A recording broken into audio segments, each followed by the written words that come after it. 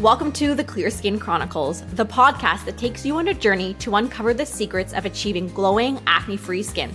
I'm Katie Stewart, and alongside my co-host, Chris Brown, we're here to guide you through your acne journey and empower you to tackle your breakouts from its very root. We believe that knowledge is power, and by understanding the root causes of acne, we can create a solid foundation for long-lasting clear skin. So stick with us, because together we'll unravel the mysteries of acne and unlock the secrets to a life filled with confidence, healthy skin, and endless possibilities. This is the Clear Skin Chronicles, where we leave no blemish unturned. I'm Katie Stewart, registered holistic nutritionist and founder of the Clear Skin Solution, where we help women just like you get to the root cause of their acne. We work virtually with clients to clear up their skin from the inside out and have helped thousands of women worldwide regain their confidence. And I'm Chris Brown, registered holistic nutritionist and program director inside the Clear Skin Solution. Through functional testing, we pinpoint where the body system imbalances lie so we can dive deep into your acne clearing journey. In today's episode, we're going to dive into gut imbalances, all about that intestinal permeability, that lower surfacing, underlying things you can't see, why we're more bacteria than human DNA. We're going to give you some actionable tips on how to start to reclaim your gut microbiome. Of course, I can't leave out my personal favorite. We're going to talk a lot about poop. One thing I want to say though, right off the hop, is your acne is most likely not hormonal. And I know this can be kind of like a jarring statement. We're like, no, like my acne is hormonal. I just have to balance my hormones. But what so many people don't realize is that your hormones rely on the health of your gut and your liver. So today we're going to be specifically focusing on gut health and how it can actually be implicated into, air quote, hormonal acne. So Chris, we see this all the time with our clients in the Clear Skin Solution. They're like, no, I just have hormonal acne. I don't need to work on my gut health. So when we talk about gut health, I really want to be digging into what that all-encompassing term means. Like when we dig into gut health, like what are the imbalances there, but also how are they impacting hormones in the long run? That's a biggie, because when we tell people, oh yeah, we're not going to just jump into hormones right off the bat, it's like we get the gasp, right? What's going on? Why not? At the end of the day, when we have inflammatory conditions, when the gut isn't happy, things like estrogen or testosterone, they can kind of hide out. Well, I won't get too geeky, but I mean, Katie, estrogen, detoxification, we need to have poops. Testosterone, same kind of thing, right? It's not so much about the poop, but we have to make sure that not only are we eliminating, but we have the avenues. If we have high gut inflammation, testosterone, a lot of cascading effects like the 5-alpha DHT can start to drive up. And that gives us androgenic-like behaviors, but yet our androgens might be okay. Testosterone might be okay. So absolutely, we need to get into that gut health and look at that first, because how many practitioners have you met? Have I met? We network all the time. Get rid of the inflammation. Hormones have a chance to self-regulate. If we don't allow, this is what I think we do totally different in the Clear Skin. We allow the body to try and act on its own in between protocols, in between sets, in between times. And that's ideal, because that inflammation needs to come down first. What's the body doing now? Oh, this is what it's doing. Fantastic. Let's go into this now. Yeah, because we know that inflammation is at the core root cause of acne. Like inflammation is at the core of so many diseases, including acne. And where do we start reducing inflammation? We have to start reducing inflammation at a gut level, because the gut really is, I like to give that house analogy, right? The gut is the foundation of the house. You cannot skip over to the liver, which are essentially your walls, and then your hormones, which is essentially the roof, without a solid foundation. Because guess what? If there's no foundation, your walls are going to come crumbling down, and your roof is not going to be staying up there for too long. So we really need to start at the gut level, reducing inflammation. Now, what is also very interesting is that you don't need to have those classic digestive symptoms to have poor gut health. Like Chris, how many times have you heard someone say, oh, no. I don't have any digestive issues, so I don't have poor gut health. But listen, If you have acne, we can almost guarantee there is some type of poor gut health going on. For sure. If you've had any disease, illness, disorders, if you've had chronic UTIs or not, right? Even something like mono or repetitive respiratory infections as a child, teeth that ache or have to be pulled. I mean, this is all gut related. There are many times I'm on intakes or dealing with clients and they're like, yeah, I had to get this tooth pulled. And I'm like, oh, yeah, well, that's connected to your small intestine. That makes sense because look at your history, look at here. And when you map it out for them, they're like, I had no idea.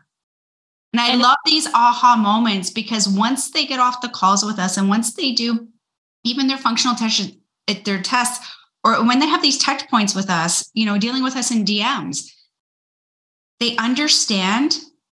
And I get, this is kind of the classic. Chris, you just validated I'm not crazy. Oh my gosh. When they say that, I'm like, yes, you're right. You are not crazy. Because that's what happens is so many women, they've gone to their medical practitioners, with these symptoms, whether it's their painful periods, headaches, acne, whatever those symptoms are for them, fatigue, energy, they get told it's part of being a woman. It's part of getting older. It's part of being a mom. It's part of, having kids, all of those just blanket excuses, which then leaves the individual thinking, okay, I must be crazy. Like this is how I am. And it's never going to change. When in fact, these are symptoms of bigger rooted issues and that all roads lead back to the gut. Like that is the saying. So when we break this down, I want to touch on a number of things in the gut health world, because when you hear the term gut health, the first thing that comes to mind for a lot of people is a probiotic. Oh, I just need to take a probiotic and all of my gut issues are going to be solved. I so wish that was the case, right? Like that would make life so much easier for you, for me, and for all the clients if they just had to take a probiotic to repair all of their gut issues. So things I want to dig into is I want to first start with digestion, because digestion is so important. Like in the Clear Skin Solution, this is where we start. Because if you're not digesting, what happens, Chris? How are you absorbing? How are you using nutrients for energy? Hello, fatigue. How are you using nutrients to repair your bone structure, your tendons, aches and pains, right? If we're not using our nutrients, if we're not absorbing our nutrients, how do you expect to feel good? Brain fog. Your body can't run. Like the food you are eating is fuel for your body to run. So if the fuel is coming in, but it's not able to absorb any of it into the tank, you're going to be running on fumes and you're going to be feeling really, really crappy in a number of areas throughout the body. So for our clients, when we see that they are struggling with digestion, maybe they're dealing with bloat, maybe if they have constipation, maybe they're dealing with diarrhea, they have, like you said, the fatigue, all of these markers actually tell us that, hey, we need to be looking at that gut.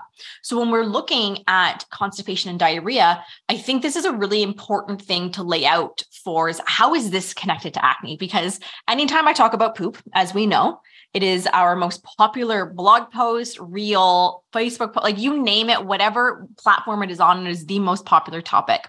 Mm-hmm. And I remember back, maybe it was last summer, we had a post on why poop causes acne and it went semi-viral. Like I think we had like 10,000 or 15,000 likes on it. But then you got that pocket of people that didn't understand the connection between, they're like, there's no way that because I don't poop, it's causing my acne. Well, yeah, it is. So let's lay out and make those connectors of how constipation and diarrhea can show up on the skin as acne. Ooh, I know. So good. My favorite topic is poop. I have to love it, right? Even when I'm teaching, I am like right in there. Okay. So constipation, diarrhea, obviously, Bristol stool chart, two different factors. We have the rabbit poop and then we have water. That's kind of how it looks. But neither and nor are going to do anything. One, we're going to have trouble absorbing nutrients both ways. Two, just because we have the raging diarrhea doesn't mean that we don't have bacterial overgrowth, because a lot of people think, oh, well, I'm getting flushed. It's flushing. No, it's the culture's flushing, right?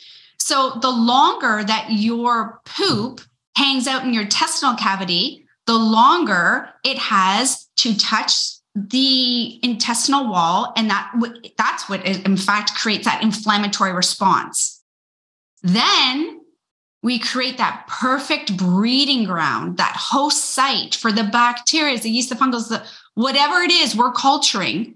Because again, we are more bacteria than human DNA. That's what people have to understand. When you are more bacteria than human DNA, we need to make sure that your filtering organs are open and that your digestive system is working, because who are we repopulating? The mean girls. Nobody wants to relive high school. Right? They are the mean girls of the body. It's like when you get that imbalance in the microbiome in your body, that's where we're having some big issues. Like when we're looking at the constipation and diarrhea. So when it comes to that constipation, of course, if what we're not pooping out is going to end up on our skin, right? You're essentially pooping out of your skin, which is a really gross analogy, but it really gets the point across, because your colon is part of your detoxification system. It is getting rid of all of the excess, toxins and hormones and waste, whatever the body doesn't want, it's flushing out of the colon. But if you're not having a healthy bowel movement every single day, well, guess what? All of the excess hormones and toxins and garbage that your body's trying to get rid of, they start to reabsorb back into your body. They head back to your bloodstream, which heads back to your liver. So now we're dealing with a even bigger inflammation in the body. We have more toxicity in the body, and we're contributing and causing further hormonal imbalances just because we haven't pooped. Like that's really what it comes down to, is we're not getting rid of the things we need to. And when it's sitting there and then the liver gets overloaded and we're not pooping it out, the body's like, okay, skin, you're next up on the detoxification train. So we're sending all of this backlog that we're trying to get rid of to your pores, and they're going to get inflamed and they're going to lead to breakouts. So this is how not having those healthy bowel movements is going to lead to the breakouts on your skin. And then on the other side of it, when we're dealing with the diarrhea, we're not absorbing any of the nutrients at all. So our body's going to be really sluggish. We're not going to be able to run properly. So those are really the two big ways that the bowel movements have such an impact on the skin. And that's the exit point of digestion. Mm-hmm.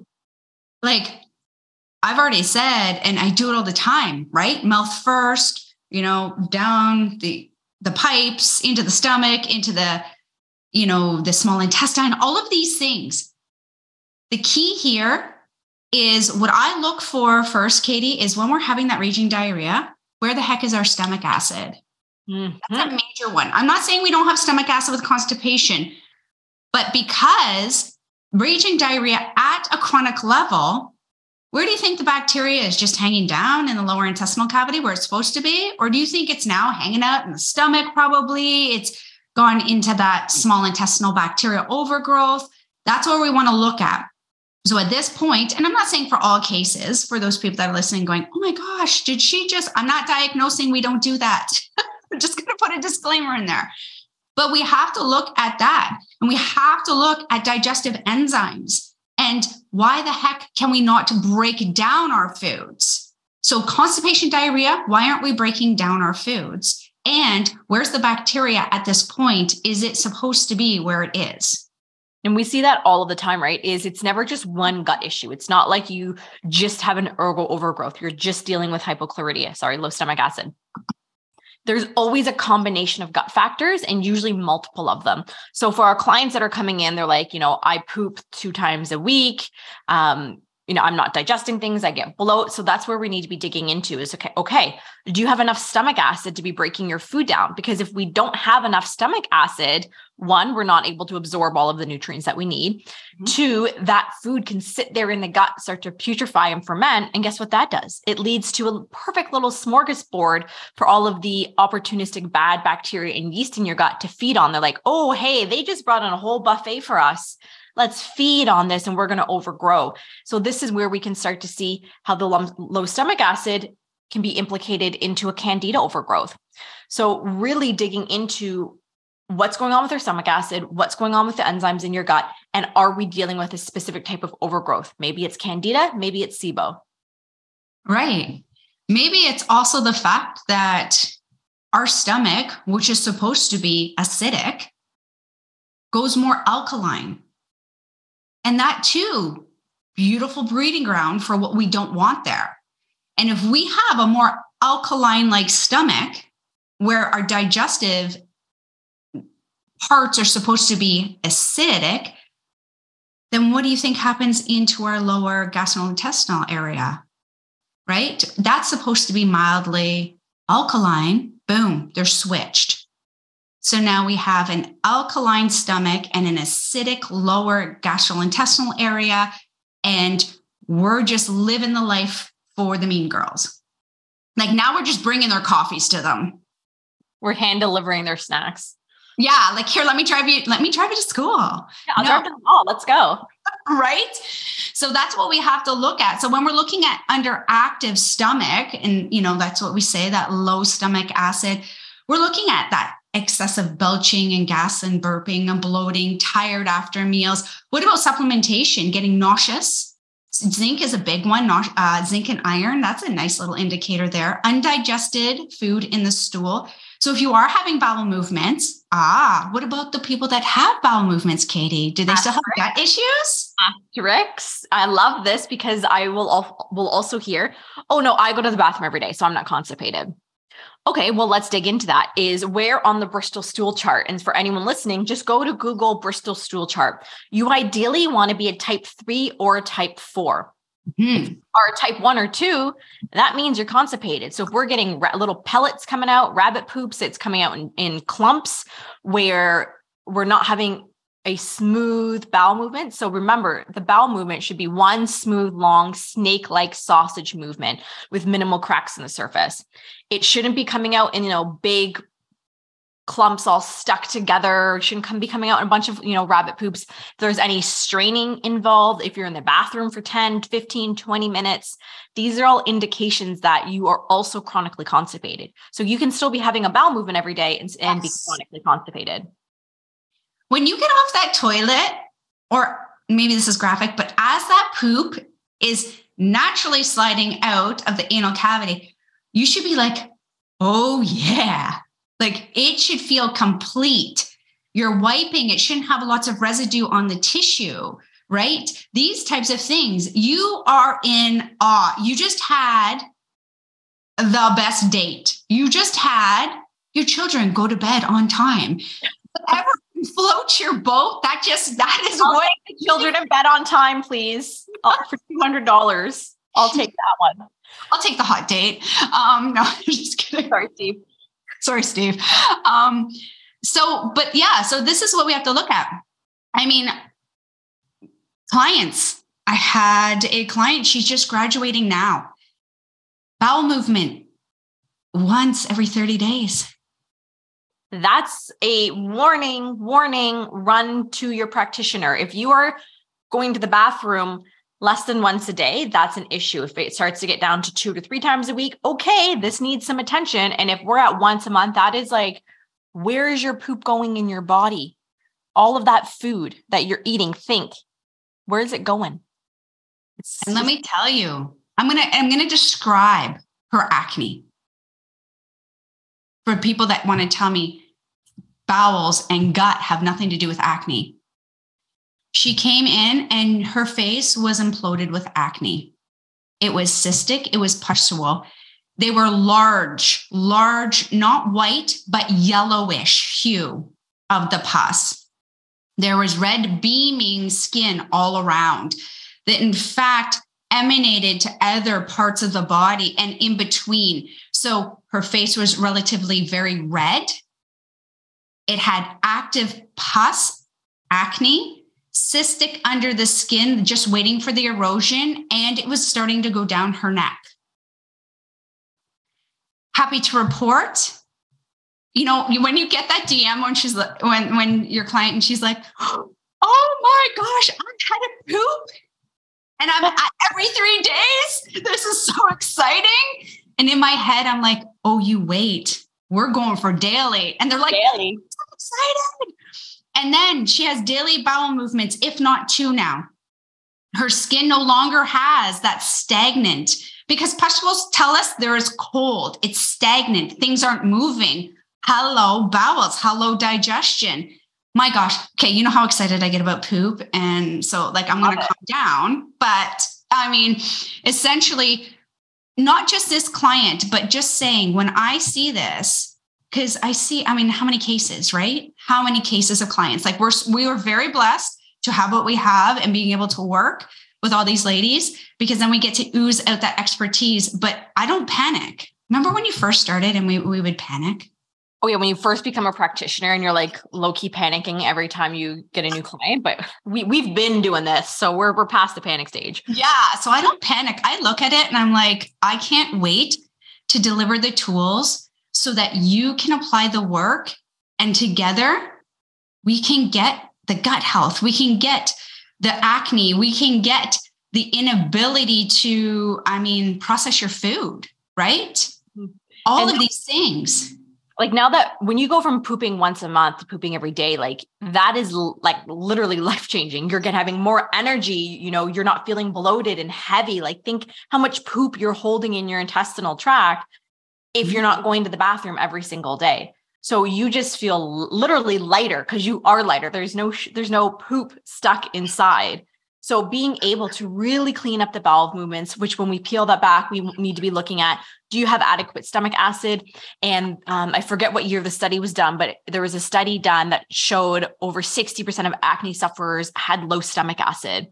And here's another little tidbit, pro tip, is if you have heartburn or GERD, you most likely have low stomach acid. So taking all of these blockers is just pouring fuel on the fire. So you really need to know before you go and take any of the GERD and heartburn medications, do you actually have high stomach acid, or are you dealing with low stomach acid? And Chris, I'd love for you to fill in on how low stomach acid can be leading to GERD and heartburn. For sure. So when we have low stomach acid, we need mucus in our stomach lining in order to help prevent things like ulcers, because your body naturally produces hydrochloric acid. So when you hear that word acid, please don't panic. Of course, we don't want you taking it on your own and stuff. You do need to be watched by somebody that has that professional understanding of what's happening. But when that low stomach acid happens, it's there immediately. The Western philosophy is, oh my gosh, you have too much stomach acid. You're going to burn it out. You're going to take away all your mucus. You're going to create yourself an ulcer. And Katie and I sit back and we're like, chuckle, chuckle, or is it, right? The plot twist. So what we look at is that GERD is actually telling us, no, no, no. As long as there's no ulcer, okay, pre-disclaimer, as long as there's no ulcer present or prehistory, it's saying to us, you don't have enough stomach acid. This is why the food in your stomach is trying to break down. Protein needs hydrochloric acid or it's not going to. And that's what creates putrefaction in your lower intestinal cavity, hollow bowels again. So if we don't have enough stomach acid, we can't break down our proteins. We can't separate our fats from our foods, from the proteins inside there. And for sure, we don't have the right environment to make, even though I say all the time, we have to chew for the poo, right? You have to chew your food properly. But now we're overworking the stomach. If we have low hydrochloric acid, which dissipates with age and stress, who doesn't have stress these days? Which acne sufferer doesn't have stress? Which acne sufferer does not have stress, right? So let's look at that. And then all of a sudden it starts to build up that acid lake because it's taking forever. And then boom, up the esophagus, heartburn, indigestion, acid reflux, can sit at the base of the neck, have that nausea. What's it telling us? It could be telling us, hello, can we check our hydrochloric acid levels, please? Can we check our pepsin? Can we check digestive enzymes? What's going on here? Yeah, in order to be breaking that food down.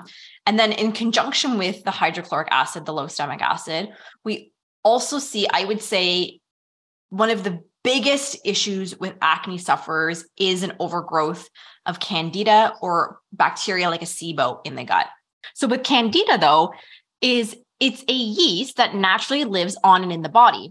It's part of our body's happy little ecosystem. The issue occurs when it overgrows. Now, when a candida overgrows, this can happen from use of antibiotics, specific medications, alteration of the gut microbiome, low stomach acid, poor food choices. So many things can lead to an overgrowth of that candida. And when we're dealing with candida, one of the symptoms it can lead to is acne. So Chris, because this is such a prevalent issue and we're constantly running protocols to rebalance the gut microbiome, how does an overgrowth of candida lead to acne on the face? Because I know that can be a big disconnect for a lot of people. Yeah. And we use that candida and that yeast. It's not just isolated, but I mean, to go into all the molds and the parasites and everything. I mean, I don't know anyone that doesn't have a parasite. They can live for 2-3 years in your body. But when we're looking at the yeast, it cultures. Again, a little sidebar here for clients or potential clients or people listening for UTIs. In our world, yeast overgrowth, yes, the UTI is not a distension from yeast overgrowth. In fact, we already know we have an yeast overgrowth when we have UTIs because that's more of that chronic yeast overgrowth and we have to go in there. But how it's connected to acne in a quick little nugget for other people is when you go and you have summer months or warmer months or the sun and you go out, what's your acne doing? Oh, my acne clears and it looks so good in the summer. Bacteria on the skin. So where did the bacteria come? Well, we know we're bacteria, but when you have an overgrowth, it has to ooze out as well, right? So those yellow pustules, real good indication. If they're yellow, we might have that. As it backs up and it starts to go through the body, we have a thing called leaky gut, right? That's like leaky gut, candida, low stomach acid. I would say this is the bam. This is the trio that we see most often: leaky gut, low stomach acid, and candida together. And that connection is, if we're dealing with low stomach acid, that's going to, again, allow the yeast to overgrow in connection with having taken antibiotics and the food that we're eating. All of these choices lead to that perfect storm. So we have low stomach acid, our yeast was overgrown, and stomach acid can't keep it at bay. And then what's interesting is candida overgrowth and low stomach acid can also be culprits behind leaky gut in connection with our dietary choices, alcohol, pesticides in our food, medications that we take. And what's really infuriating to me is so often the medications that are being used to treat acne, the pill, antibiotics, Accutane, these are all doing a huge disservice to your gut health. They are altering your gut's microbiome. They are contributing to leaky gut. So when in fact, instead of helping the acne in the long run, those medications are really making your acne worse because they're impacting the core root cause of why you have gut, or the core root cause of why you have acne, and that is poor gut health. So is this a good time to chitty chat a little bit about antibiotics? Ooh, let's do antibiotics. And then we got to talk leaky gut because that's a really big one. Well, I'm going to talk about antibiotics, the contributor to leaky gut. Mm-hmm. So antibiotics, there's a time and place. Absolutely. Can be life-saving. If I have my arm's going to fall off from a bacterial infection, you give me those antibiotics. Yeah. Leading cause of death, right? Overprescribing. So I'll leave that little nugget alone. However, with antibiotics, here's the thing. It kills the good and the bad. One foul swoop. It's a nuclear bomb for your gut. There you go. And it sounds great. And this is why a lot of acne sufferers go, oh, my skin was so good. And then Chris, 4-5 months, if they're lucky, and they're like, it came back with a vengeance. I'm like, so let me explain this to you. It goes in, it slaughters. If we already have an imbalance of dysbiosis, so we have more opportunistic bacteria than beneficial, what do you think the chances and the survival rate of the beneficial? See you later, alligator. It's out your bum. Bye. At this point, you finally pooped, but you pooped everything good, right? But the opportunistic bacteria, they have this little, it's like a biofilm. They almost have like a shield sometimes. So when you take an antibiotic, you've heard of antibiotic resistance. Antibiotics go in, the bacteria go, thank you, got your ticket. Oh, okay. We recognize you. We're going to hide away. And you want to, you take all the good bacteria, you take them with you because we just want to be hanging out with ourselves. We're the cool kids. Yeah. So they hold a memory, just like if you go to the gym and you're pumping iron, right? And then, you're like, this doesn't work anymore. So you increase the weight and then you're like, oh, hello, lactic acid. You're back, right? And you feel good. You feel like you've done something at the gym. Same thing in the gut. So what happens is they take the ticket and they're like, thank you. I remember you. Here comes the antibiotics. Oh, what happens? The strength, the time, or the type have to change now. Because the more we insult, and then they build up more memory. So this memory, in how I like to describe it, is now a biofilm. They have a shield. Not only do they know the strain and the type, they know how long to hide out. Because especially real smart. If you're not pooping or you're not having bowel movements, because those daily bowel movements don't mean that they're not from the food 7 days ago. So if that's happening and we're allowing that culture and we're feeding them because we're eating a lot of those disaccharides or those simple sugars or the things that can't break down properly. Standard North American diet. Like when we are eating a standard North American diet of boxed foods, granola bars, protein bars, like it doesn't just have to be, we have clients coming in saying, oh no, I eat really healthy. No, I eat really healthy. But then when we dissect what they've been eating, they're not actually eating really healthy. They're eating really sugary protein bars and they're having protein powder with lots of sugar in it. They're buying like boxed foods that are, even the people that are like, oh, I don't eat gluten. Okay, but are you leaning on really heavily processed gluten-free foods, which is full of corn and simple sugars and things that is just going to be feeding the overgrowth in your gut? Because we see time and time again that we were unknowingly feeding that overgrowth in your gut, even if you're eating that, air quote, healthy diet. Yeah. And right now, a client went to the hospital, had a bacterial overgrowth. One of the first things they said to her is, you know what, we want you to start eating simple carbs. I'm like, you and I were like, oh, don't do it. Can we start with some liquids and can we start with this? And I'm giving it, and of course they're very receptive because they understand how we work and that we're there to, very support them. But these antibiotics at the end of the day kill the good and the bad. So now we do also have an opportunity to repopulate. And yes, our probiotics come in handy at that point. This is where you can utilize probiotics, is helping to reinstate and reestablish the good bacteria in the gut, instead of just allowing all the bad stuff to set up shop and take over. So here's another connector. When we look at the antibiotics, because doesn't this sound really good? I'm going to take antibiotics. Chris and Katie just said it's going to wipe out everything. Then what I'm going to do is I'm going to take probiotics because I'm going to do that either. And I'm good. I'm going to have the best of both worlds. Yeah, you can't have the best of both worlds with antibiotics. And what I also find is we have so many clients that take antibiotics long-term. And I think we need to define what is long-term antibiotics. Anything longer than a 10 to 14 day course of antibiotics is long-term. And we have clients who've taken antibiotics for 1 month, 3 months, 6 months, a year. I remember we had a client a few years ago. She had been on antibiotics for over 5 years, 5 years taking an antibiotic every single day. What do you think that did to the health of her gut? Mm-hmm. And that was not a here, take a probiotic. That was not a here, take a probiotic, all your issues are solved. Because when we're looking at the gut health, not only do we now have an overgrowth, but we've just contributed and caused leaky gut. Now, leaky gut has been a little more popular probably in the last 4 to 5 years, I'd say. And it's a slang term for intestinal permeability. Now, leaky gut occurs is when we start throwing stuff that irritates the crap out of our gut.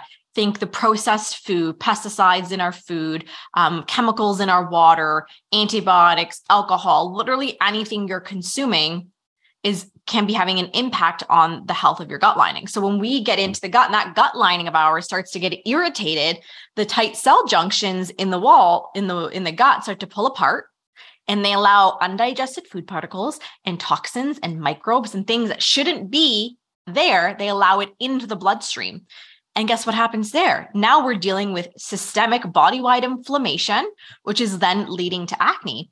And we'll also see other symptoms pop up, like food intolerances. How many times do we hear people say, oh, I can't eat X, Y, and Z foods because it just flares my skin. So I need to just stop eating those foods. Sure, we need to stop eating those foods, but if we take it one step deeper, you need to be repairing your gut lining because you shouldn't be having food intolerances to an apple or to whatever it may be. I always ask clients, why? Why? Why do you need to? Well, I'm having that reaction. Why? And they're like, because I can't tolerate. Why? And it's like, because I want them to be a part of this process. Understanding. That's one of our things, right? Is I always feel that if we've just cleared a client's skin that we failed them. I want every client that leaves us to have life skills that they can take with them, that they understand how their body works, that they feel so empowered in their health and their body that they know what to do when it comes to their own body. So we're big on teaching the whys of things. And if you guys didn't remember from our intro podcast, Chris also teaches at the Canadian School of Natural Nutrition. If you couldn't figure that one out, but she is a teacher and she loves any opportunity to teach a client. She will take it. Katie's like, give me the Cliff Note version, Chris. I'm like, well, and Chris is like, I'm going into teach mode. Let me ask some questions. Let's break it down. But that's the thing. You have to be a part of your process. And that is what's really big.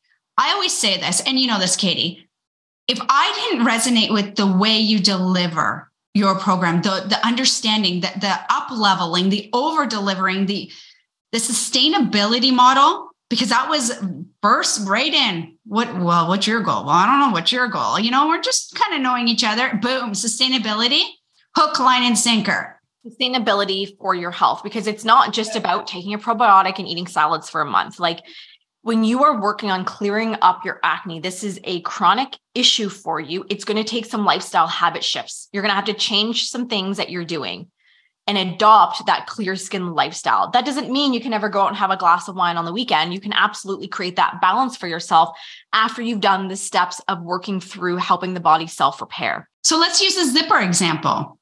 Yes, love the zipper example. So let's use the zipper. So you're doing up your jacket and it kind of, gets stuck and you pull it. And now you have a bit of an opening. The bottom is completely closed, top is completely closed, and you have this little tiny opening. This is that permeability of the gut. So that gut junction cannot close right now. So of course, if you're going out in -40, that area has an entrance now into your body. So that weather is going to make you colder, or your food particles that should not be in your bloodstream, only the nutrients, have free reign. So we have to now go, okay, well, we push down the zipper and we push down the zipper and we push down the zipper. And now we're just creating a muddled mess because it's not going back in.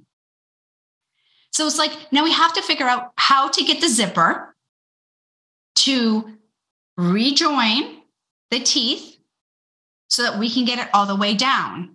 Most people, and I call their acne journey, most people try and wiggle their way out of their jacket. They try and, pull their arms out.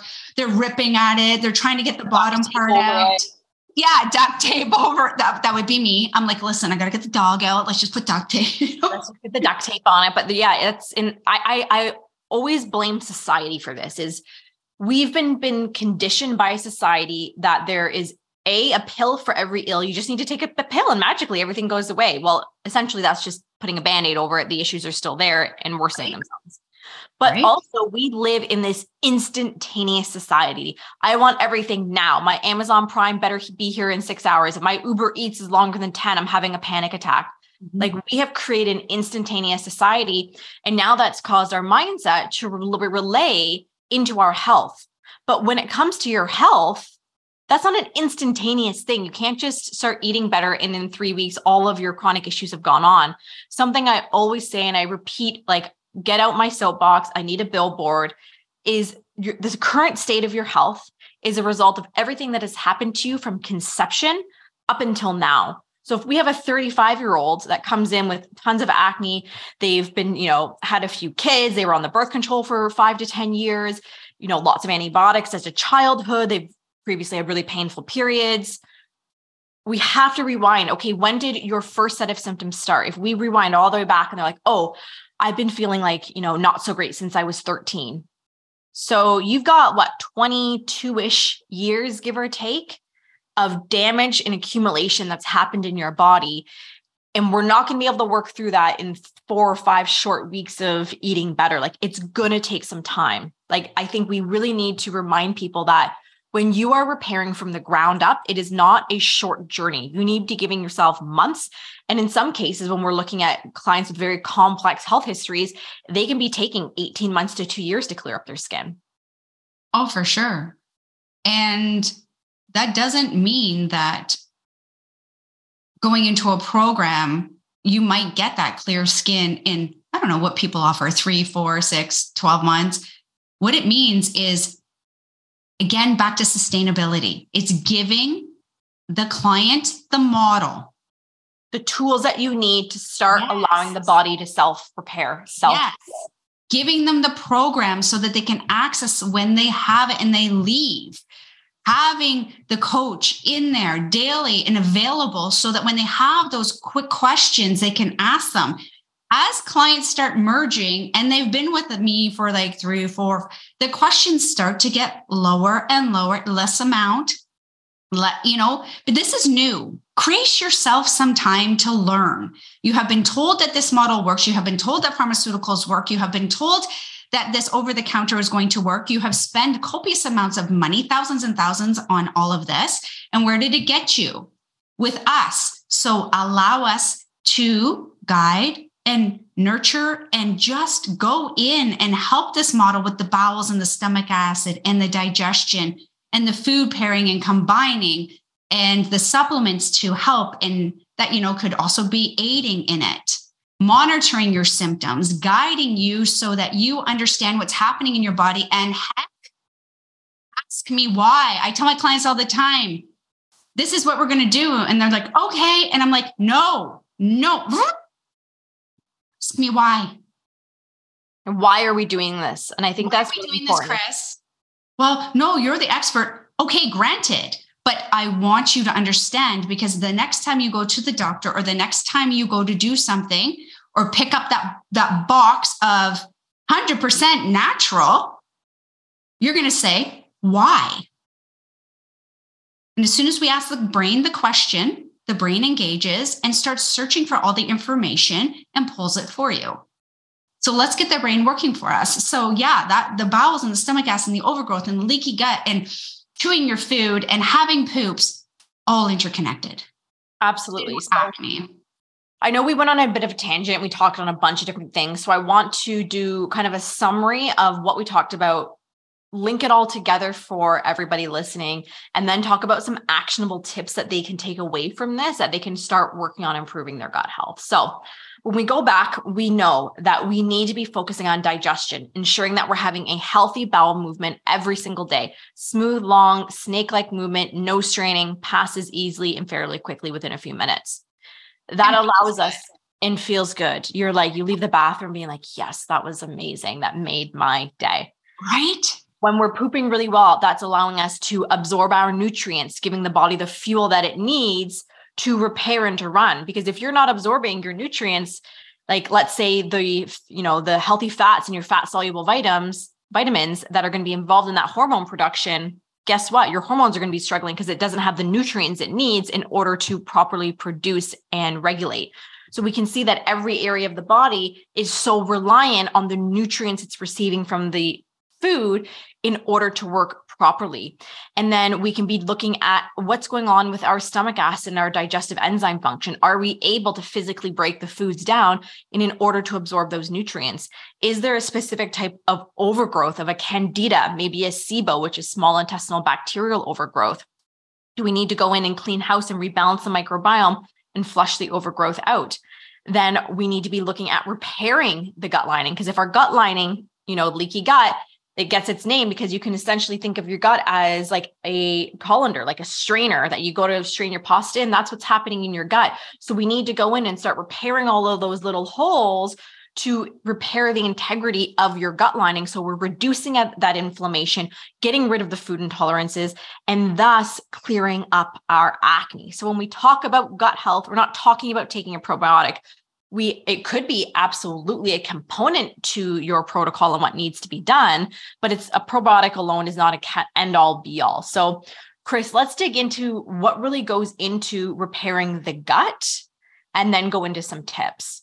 All encompassing, I have to go to stress first, right? Like we have a whole thing in there, but stress like responses, traumas, all of those things, internal, external environment. But when we're going into that gut, not only do we have lifestyle factors, and I say factors, not only do we have those that encompass dietary and maybe exercise, maybe some clients can't exercise because their adrenal panel is just a little bit too much, right? We're doing all the assessments. But at the end of the day, when we want to go in and look at repairing that leaky gut, that inflammation, we have to do the opening filters first, right? We have to make sure that we can no longer allow the body to use the skin as its vent. How often are you going to call your best friend and vent before they're just like, oh, I'm not picking up because all she does is complain, right? That's where the rest of the body system comes in. So yes, food, yes. Is it the end all be all? No. Yeah, that's a good point. Is we also hear, oh, I've tried the whole healthy eating thing. It didn't clear up my skin, so it's not going to work for me. Here's the thing. Food is the foundation. For some, it could clear up their skin by, not eating all of the high glycemic sugars and all of that. Mm-hmm. But here's the but. In the majority of cases that we work with, it's not food alone that's causing their acne. Food is the foundation that we build everything else from. Like we have to be having, a really great anti-inflammatory diet where we're eating lots of foods that naturally reduce inflammation in the body. We're avoiding the foods that promote inflammation in the body. And then from there, we can be tailoring it to the individual, because for every client, their journey is going to look different. That's why, sometimes in my DMs, I'll get, hey, Katie, like what supplement should I take to repair my gut? I don't know. I don't know your case file. I don't know what's going on. I don't know if you need an L-glutamine, if you need a slippery elm, if you need a probiotic. If you need a probiotic, which strain of probiotics do you need? Because there's hundreds of different strains for different issues. We don't want to be taking a specific strain that's formulated for diarrhea if you have constipation, because that's just going to lead to a whole slew of issues. So this is why there isn't a one-size-fits-all approach to gut health, because it's going to be very dependent on the individual and what's required. I always say, we eat to live. We don't live to eat. How often do we hear, well, how am I going to go out? And how am I going to enjoy myself? And how am I going to get through this if, everything's just ruined? No, we need to eat to live. And that's essentially what you're saying. The foods that come in, we need to be able to extract their vital nutrients so that we can sustain energy, ATP. We can thrive on that. And then the body doesn't have to work so hard. So when the body has to work hard, hello, gut. If you are sitting there and you're trying to work through your lunch, you can't be in two nervous systems at once. So you are not digesting. Right. Because that's the thing is, if we look at some entry-level tips, because there's lots of there's some tips we can give you right now to help you. Free. These are some free things you can start doing right now to start getting your gut in a healthier spot. Right. Are they going to resolve all your issues? Most likely not, but they are putting you on the path. So this is where we need to start with chewing. So number one is we want to be chewing well. Digestion begins in your mouth with your teeth breaking down the food and your saliva releasing enzymes to break that food down. Your food should be at a paste-like consistency by the time you swallow it. It's not chomp, chomp, swallow. My gut's going to break down that hunk of steak I just swallowed. It should be basically a paste when it hits your gut. And then when we're eating, we don't want to be eating in a stressful situation. And just because you're on your computer answering an email or whatever, your body doesn't know it's not a stressful state. When you're on technology, you're watching something, you're in an argument with somebody, you're stressed, whatever it may be, when you're not eating in a relaxed setting, guess what that does? That shuts down your digestive process because your body thinks we're trying to run from a saber-toothed tiger. Not safe to digest, not safe to digest. Don't do it. Not going to produce the stomach acid. We need to save our energy to run from the tiger because so much energy is spent in the body on digestion. So eating in that relaxed setting can make a really big difference. So if we're chewing and we're eating on a relaxed setting. Now from there, Chris, what would be the next two tips? Oh, but you stole my favorite ones. I know. I love those too. I was like, I'm going to steal the chewing and the relaxed setting because I think those are such overlooked things for acne. They're like, nah, I don't need to chew well and eat relaxed setting. I have acne. There's no way. But remember, your digestion is relying on this. Okay, so I'm going to add water. Mm-hmm. Right? Clean, filtered water. Absolutely. Constipation sufferers. We need water to have bowel movements. That is one of the very last processes. We need water. Water goes more than just hydration. It goes into your cellular cavity. Your heart, every organ needs water. This podcast needs water because I'm expelling it. So if we don't put it back in, and there was a statistic, I know it's an old one, I think it's from 2009. It said 42% of the population is chronically dehydrated. I saw one just recently. It says 95% of the population is dehydrated and chronically Dehydrated. Chronically. If your lips are chapped, if they have, and a lot of people can't see this, but like I see colors that people don't see, I guess. If your lips are blue or bright red, right? And you haven't been in the sun, these types of things, look at increasing your water. Look at doing it around meals, not with meals. So those are free tips right now for digestion. I don't even know, Katie, if we want to go into more than that, because those are big deals. Chewing your food, honestly, that act itself takes about 2 weeks to master. Chewing your food well, eating a relaxed setting, making sure you're hydrated, but not drinking with meals. Because again, we find that those that have big digestive issues, by drinking a ton of water, you're just further diluting your stomach acid and impairing your ability to digest that food. So that's why for our clients, we really like to see them drink their liquids at least 30 minutes away from their meal, so they're not impeding that. And then from there, of course, eating more fiber, like just having more fiber in our day. And remember, fiber doesn't just come from rice and like breads and pastas and all of those. There's fiber in fruits and vegetables. Like you can be having a great source of fiber in raspberries, in avocado, in so many fruits and vegetables have great sources of fiber. So if we can be aiming for that 35 to 45 grams of fiber per day, which is, yes, higher than the recommended 25 on the good old government food pyramid. But if I like say that with a cringe, you can't see me, but I'm cringing when I said food pyramid, is if we can be getting into that 35 to 45 grams of fiber range, this is going to be really great. Because remember, another way that your body is flushing excess hormones like estrogen, there is that favorite word, estrogen, it goes out through your poop. And if you're not eating enough fiber, that estrogen is not going to be able to find an exit through your stool.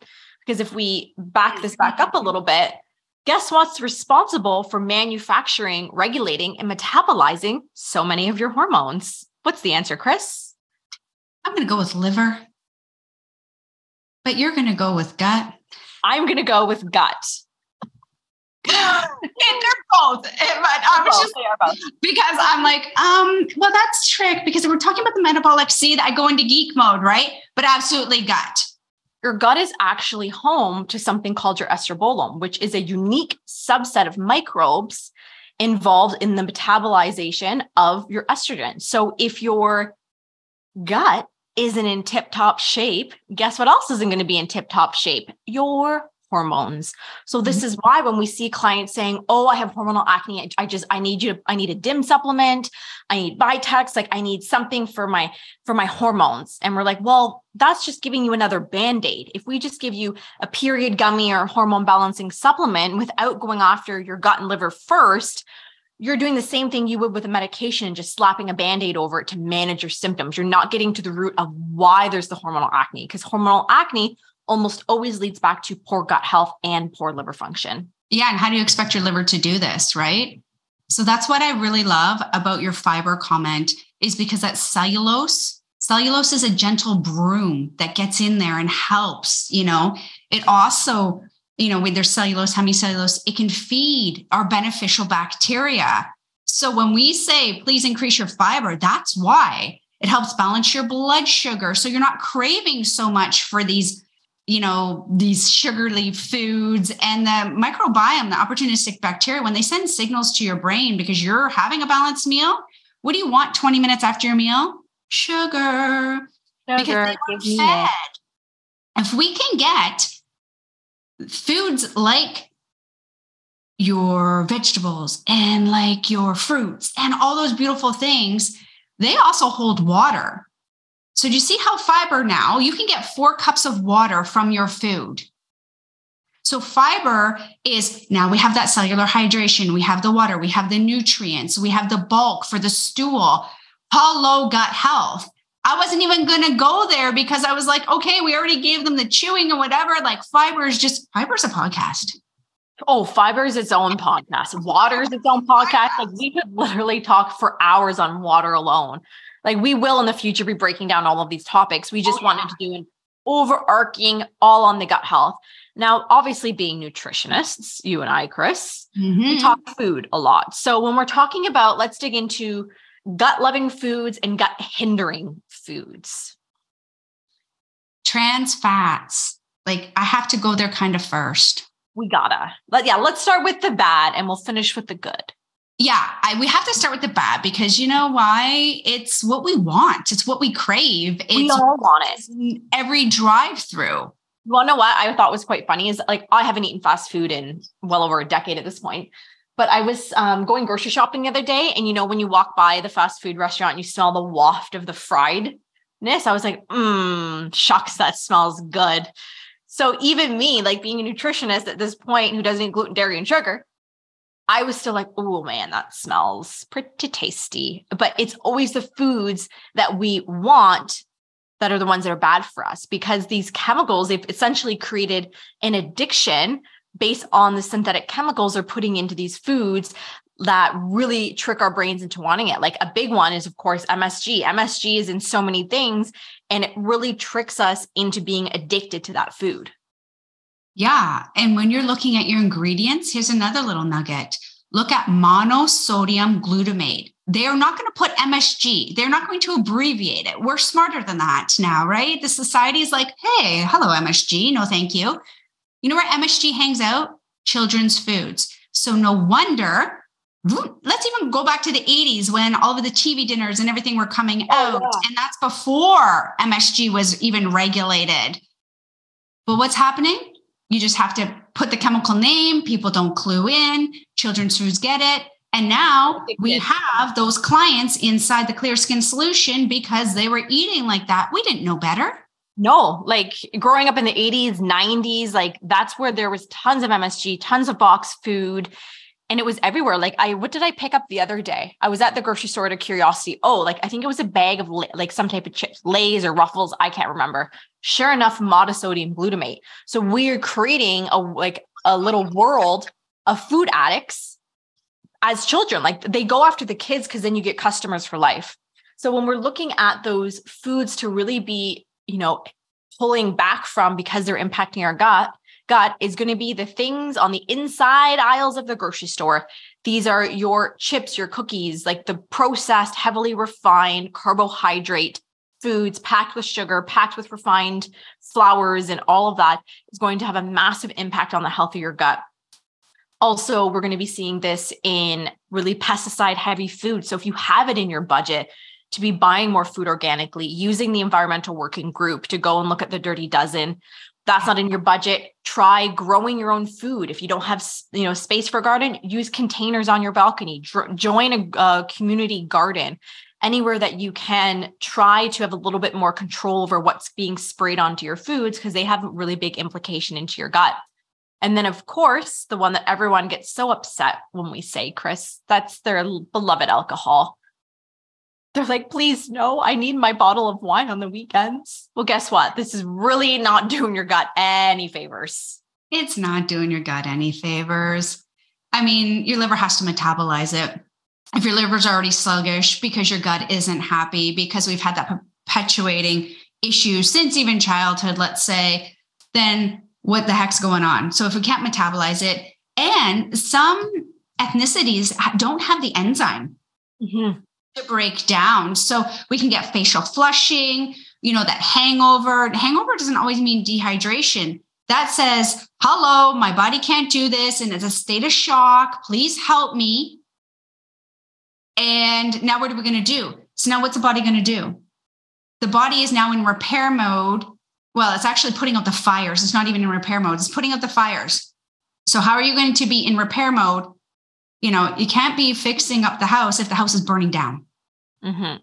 So with the alcohol, there's sugars and there's sulfites, and let's even beyond that, because I think that's pretty standard now. Everyone knows that. Beyond that, you can get the great quality. It still spikes the adrenaline-like behaviors, can still spike your sugar, can still feed the opportunistic bacteria, but essentially it just causes that inflammation, and the inflammation drives everything. So it creates a stress. Stress causes inflammation. Inflammation causes gut distress, and then the whole body. So where do we put the plug? I can't come into your life and plug it at stress, but I can give you the tools so that we can isolate what stressors are there so that the insults stop. Mm-hmm. Now, when we're looking at those individual food triggers that are going to be really hindering our gut health, we've got our trans fats, our refined vegetable oils, alcohol, refined sugar, all the fun stuff, essentially, is what we're saying. On the other hand, let's now go through all the foods you can't eat, because I think this is a really big misconception when people are like, what do you mean I can't eat those things? Well, like, what's left to eat then? Where I say with all of the love, there are thousands upon thousands of foods outside of your boxed commercialized food. Like, how do you think the human race has sustained themselves for all of these, years, tens of thousands of years before commercialized grocery stores? We ate real food. It's only been in the last 100, 150, maybe 200 years where we've had that heavy processed food in our diet. There's thousands of fruits, vegetables, proteins, whether you're eating animal proteins, you're eating plant-based. There's so many wonderful foods out there that just because you can't have that standard North American diet does not mean you're going to starve to death. So Chris, what would you say are some of your favorite gut-loving foods? I love lettuce, like romaine lettuce. She's going like real old school. I was like, there's so many fun food. And she's like, I like lettuce. No, you want to know why I like lettuce? Because not only does it have chlorophyll in it, which helps purify the blood, it has water in it. It's also cellulose and hemicellulose. So we're getting immune support, and we're also getting the gentle broom brush for the poop. Lettuce is one of those beautiful nutrients that if we have underactive stomach, if we have acid and GERD and all of these things, if we have acne, if it's one of these very encompassing foods that does a multiverse. We don't have to just eat like a rabbit and it's boring. My gosh, throw your seeds, hemp seeds, pumpkin seeds, like avocado. I love put some raspberries up on there because raspberries are a great source of fiber to help with your bowel movements. Avocado is another great gut food. Making your own salad dressing with extra virgin olive oil. Like, how good of a food is extra virgin olive oil for your gut and even your liver? Oh yeah. I love it. Right. It's beautiful for everything. It's lower. It's anti-inflammatory for sure. But that's why I like lettuce. I know it sounds boring, but that's the thing, is because we have all these boxed foods, and I brought it up purposely, is because lettuce is boring. Exactly. People are like, oh, lettuce is boring. It's not doing anything for me. Yeah. In the winter, guess what? I'm not a lettuce fan. When it gets warmer, yeah, we need more water. That's a great way to get it in. But these are free tips so that you can start shifting your microbiome by adding lettuce. Shred it up. Fine. Have a plate of, I'm omnivore, so have a chicken dinner and, do fun things. Okay, here's something fun, Katie. Here's something. Let's push it aside. Here's fun. Tabletop nachos. I know Chris talks about these tabletop nachos like all of the time. And I'm like, when are you inviting me for dinner? I want to have tabletop nachos. You ever think about that? So we have the best of both worlds. We go out, we buy, Katie, you and I, Hashimoto's, celiac, right? People think we eat cardboard. But we go out and we buy those chips that are okay for us. So for me, being celiac, having autoimmune disease, I'm really careful with what grains that I eat. So I always try to opt for more grain-free style, like more of a paleo-esque. That's what works for me and my body. So I love finding like a grain-free tortilla chip, like Siete is a really great brand that has a really lovely grain-free tortilla chip. But the reason why we're bringing that up is because corn can be quite an inflammatory food for the body. Especially for me, for you with your microvilli not being happy. And for me, it's totally pro-inflammatory. But however, anybody with gut health, it doesn't mean you have to take it out forever. But if we go and we look at that tabletop nachos, let me map it out for you. Yeah, let's map it out. You could also do like tabletop nachos with like a sweet potato, what's the word? Now you just ruined it. Well, I'm kidding. That's what people are sweet potato. A baked sweet potato round. I was like, that would be fun. No, it is totally fun. And there's 2 variations for the cookbook that's coming out. Right? Mm-hmm. So let's do the tabletop nachos. Okay. We're going to do a bit of convenience. So we're going to go and we're going to grab whatever brand it is that we prefer. I, like you, Katie, I'm not going corn, right?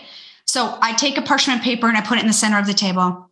And then I put down the nachos. And then I take my romaine lettuce and I shred it so it's nice and thin. I'm going to either ground up my ground beef, my ground turkey, or my chickpeas, because I use those too in between. And I'm going to season that with maybe my taco seasoning that is totally gluten-free and low inflammatory. It's got all these beautiful spices in it. I'm going to grab some tomatoes and olives, right? Hello, olives. Who doesn't love that healthy fat? Avocados, red peppers, whatever tickles your fancy at this point. We put it on there. Sometimes I will go and get fermented pickles and I will chop those up and put that on there as well. Yum. Then for a sauce, because I don't do dairy, dairy's not my friend, and nor for many acne sufferers, I take some hummus and I take some salsa and I mix it so it's liquidy and I drizzle it. And there is a tabletop nacho right there. Not so boring. Not so boring at all. Like when you really get into eating healthy, you realize that it doesn't have to be boring. It doesn't have to be flavorless and tasteless. Like when you're using spices and herbs and citrus and adding that to your vegetables and your proteins, this is where you really liven up that flavor. I think, anyone that grew up in the 70s, 80s, 90s, that was very much like a canned corn, canned watery peas. Like that stuff is gross. Like straight up, I feel you. That is not good. That is, I still have those beans out of the can. Oh, canned beans. I still have nightmares when I would see my mom have that on the counter and then they would microwave it. I'm like, oh, never, ever in life. Never in life for that. But I think I've eaten canned. Oh. But if you, go to your local farmer's market or wherever you get your produce from, get some lovely green beans, you saute that in your pan with a little avocado oil, maybe you crunch some almonds on top and throw in some fresh garlic, bam, you got yourself a tasty little green bean. That's nothing like the big green giant canned vegetables of the 80s and 90s. And this is all anti-inflammatory. And this is why I love giving examples, because it's, go buy a frozen bag of green beans, put it on a baking sheet, put it in the oven, then add those shredded, no, not shredded. What do they call? Oh, shredded coconut. Have you ever done that? Oh, I haven't. A shredded coconut on roasted green beans? Yeah. It has just caution, because we know when we put coconut in, it goes really quickly. So make sure it's almost done the process. But we can pizzazz whatever we need to pizzazz up. It's not boring. And that's why we love to give meal plans and recipes. Mm-hmm. Please try these, because they don't taste like cardboard. You're not going to be eating nothing. We're going to really be pushing that poop train and that digestive inflammatory pathway to say, you know what, we don't need to go that way anymore. This is what we're going to do, right? Mm-hmm. And when it comes to the food, I can completely appreciate how scary and overwhelming it can seem changing around what you eat to repair your gut. Because like I said, I grew up in the 90s when it was fast food, everything toaster strudels and Pop-Tarts and chips and box pierogies. And my family actually used to call me Carbo Kate, because we would go out for dinner and I would order grilled cheese with French fries and a side of mashed potatoes with extra butter. My family was like, you don't eat vegetables. You only eat carbohydrates. I remember eating salad once when I was in like early high school and like almost vomiting it up because I thought it was so vile. Like this, Chris, like I literally didn't eat a vegetable or drink any water for like a solid 15 years. So for me now that I'm all of a sudden a nutritionist, my family's like miracles do happen where my palate has fully changed. Like when in the beginning, as I started to make these shifts, I realized that I had to find healthy substitutions for my favorite comfort foods. So, me being a big fan of like fettuccine Alfredo and my nonna's lasagna, you better believe I went and created anti-inflammatory recipes for all of my favorite comfort foods so that I could still enjoy them. So that's why I highly encourage for any of our listeners, like check out my blog. Like the blog has hundreds upon hundreds of anti-inflammatory skin-loving recipes that love up your gut, your liver, and your hormones. So if you're ever wondering, if you're like, oh man, I need a recipe, head over to the blog and check it out. Can I just come over for that lasagna? Oh yeah, it's killer. Like I made it for my kids on the weekend, and Frankie, who's 18 months right now, demolished 2 adult-sized portions. Like I don't know where it went in his little belly, but this kid like loved lasagna, was in a fantastic mood after, like just so happy. He's fed, he's got lasagna belly. We're all good. Okay. Well, I'll send you my schedule. Perfect. All right. So let's finish off just, run of some good other foods to love up for the gut. So we got some avocados, we got raspberries, extra virgin olive oil, fresh garlic added at the end of cooking to retain all the beneficial nutrients from the garlic, ginger, fiber-rich foods, the fermented foods that are rich in natural probiotics. So we got your pickles, your kimchi, your sauerkraut, your beet kvass, coconut kefir, all of those lovely fermented foods. And remember, we want to be eating a variety of them because each type of fermented food is going to offer you different strains of beneficial bacteria as well. Any added fruits or vegetables or nut seeds that you want to add to the list, Chris? No, I think if it is whole foods, what about an 80-20% or 80-20 rule? 80% whole foods. How does that look? No nutritional label. 80%, right? No nutritional, no. 20%, go look for, go down that green aisle or that healthier. And believe me, it doesn't really necessarily mean, but as you're learning, you're going to be doing the pantry swaps. You're going to be educating yourself. You're going to see how you feel better. Don't pull everything all at once. Please don't. Please don't. That's where the overwhelm comes. It gets overwhelming. And our motto in the Clear Skin Solution is many small steps make for one massive leap. So for me, when I started this journey 15 years ago, where my gut health was a mess, my skin, my hormones, everything was a disaster. I didn't wake up one day and be like, you want to what tomorrow? I'm not eating these foods and I'm fully eating fruits and vegetables. That's where we're going. It's about small steps. So maybe for you, you're like, oh, you want to what? I'm going to try and have one new gut food that they talked about in the podcast today. This week, I'm really going to try to have some more garlic, fresh garlic and more ginger.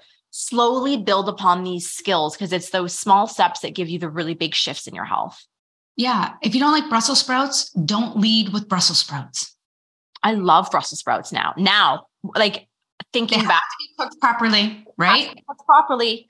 I love cutting them really. If you just have a knife, cut them up really thin. If you have a food processor, slice them real thin.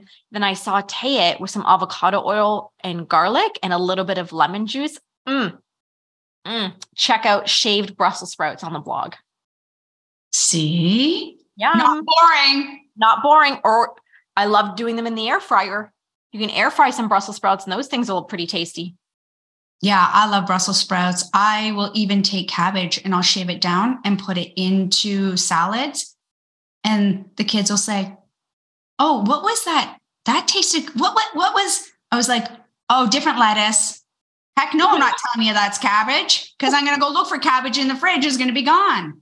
All the little white lies that moms tell their kids to eat certain food. Yeah, I'm terrible at that. All right. Long story short, anti-inflammatory, 80-20, take all the free tips, take all the free applications, apply them, and you will see a difference, guaranteed.